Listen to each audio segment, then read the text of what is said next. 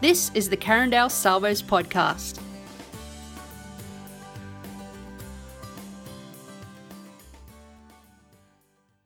The car doesn't smell new anymore. The coffee's gone stale. Your haircut is grown out and doesn't look on point like it used to.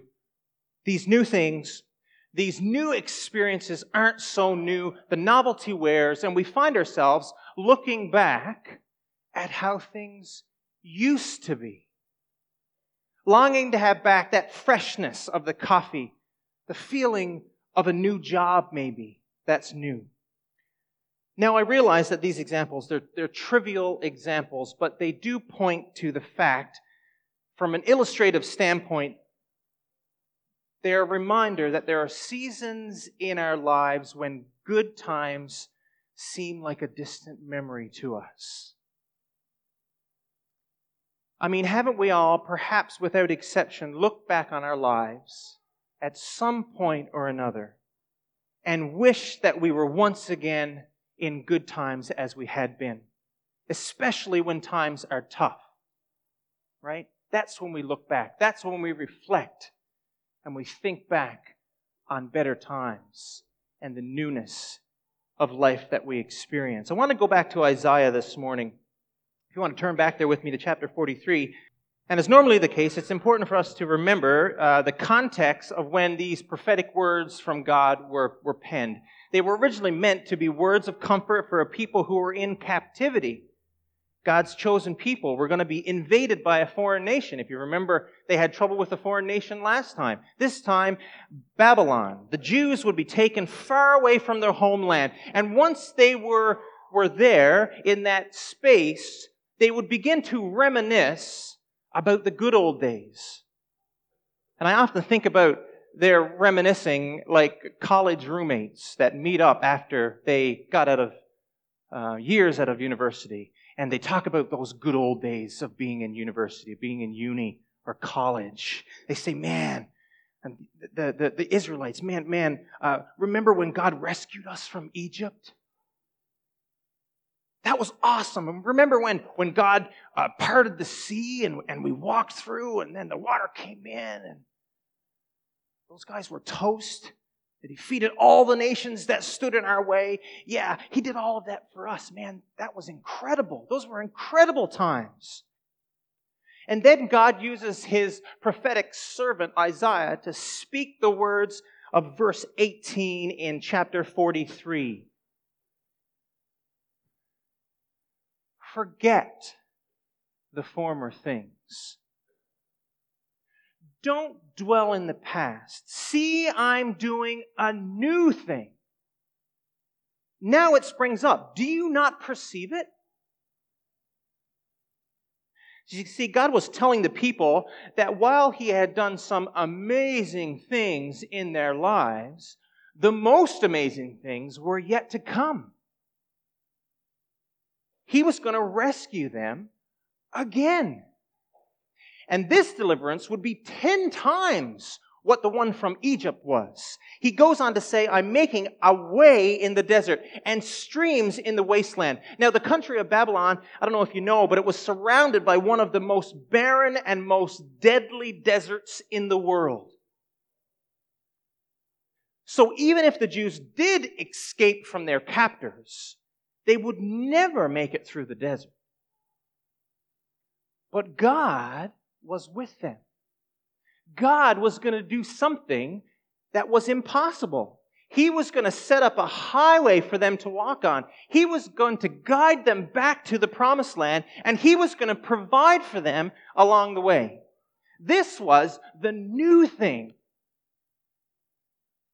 that God did for the Jews during that time in history. And the scriptures tell us that they were eventually released from captivity. They eventually survived that difficult trip through the desert, and they did return to their homeland. And it all happened because they caught the vision of the new thing that God was doing in their lives.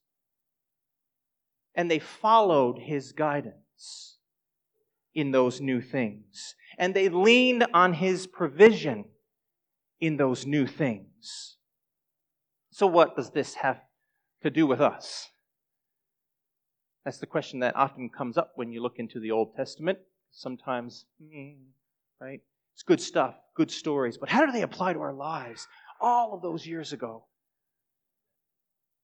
Family issues, financial problems, broken relationships, health concerns, the list is long. And maybe sometimes we find ourselves reminiscing of earlier times, times when things were good, times when things were going well for us, better times entirely. We long for a time when God felt closer, when life was good, when things were going well with us, when God's blessing was a fresh reality. But doing this is like looking in the rear view mirror while you're driving the car. It's very limiting, isn't it? If we're looking in that rear view, we're only seeing what we can see in that rear view. When the windshield in front of us, where we're going, the future, things that are to come, things that God's going to do, those new things are set before us. But sometimes we limit ourselves to the rearview mirror. We're worried about the things that have happened, whether or not they'll happen again. God has a beautiful picture set before us of where we're going in the coming years. We don't want to get stuck looking in the rearview mirror at the way things were. But don't get me wrong. Looking in the rearview is important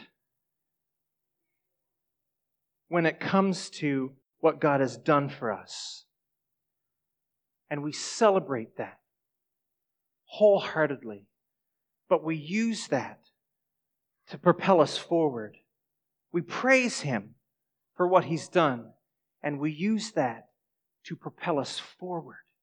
We can't dwell there. We can't dwell there in the hard times or dwell there in the good times that are behind us. We can't snuggle down into those good times like a warm blanket on a winter's day. The Message paraphrase says this of these verses. It says, forget about what's happened. Don't keep going over old history. Be alert, be present. I am about to do something brand new. It's bursting out. Don't you see it? There it is.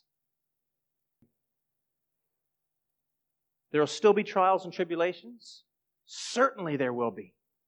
But God promises that He's going to guide us and provide for us as we move forward with Him in relationship with Jesus.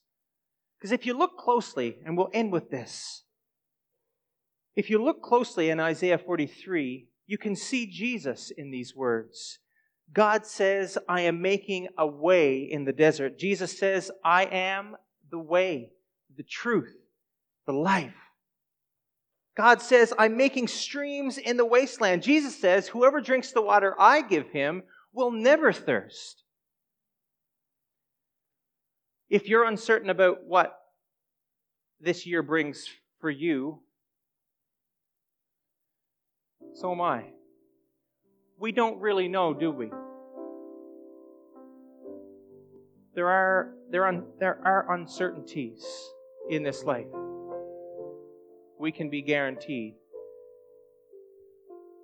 Nearly everything in this world is uncertain. But there is one thing that is certain, and that is God's provision for us, God's protection for us in the midst of the new things that He has. He said, I will never leave you or forsake you.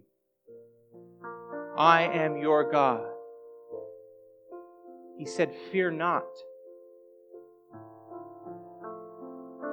Don't be anxious about anything, but in everything, by prayer and petition, make your requests known to Him.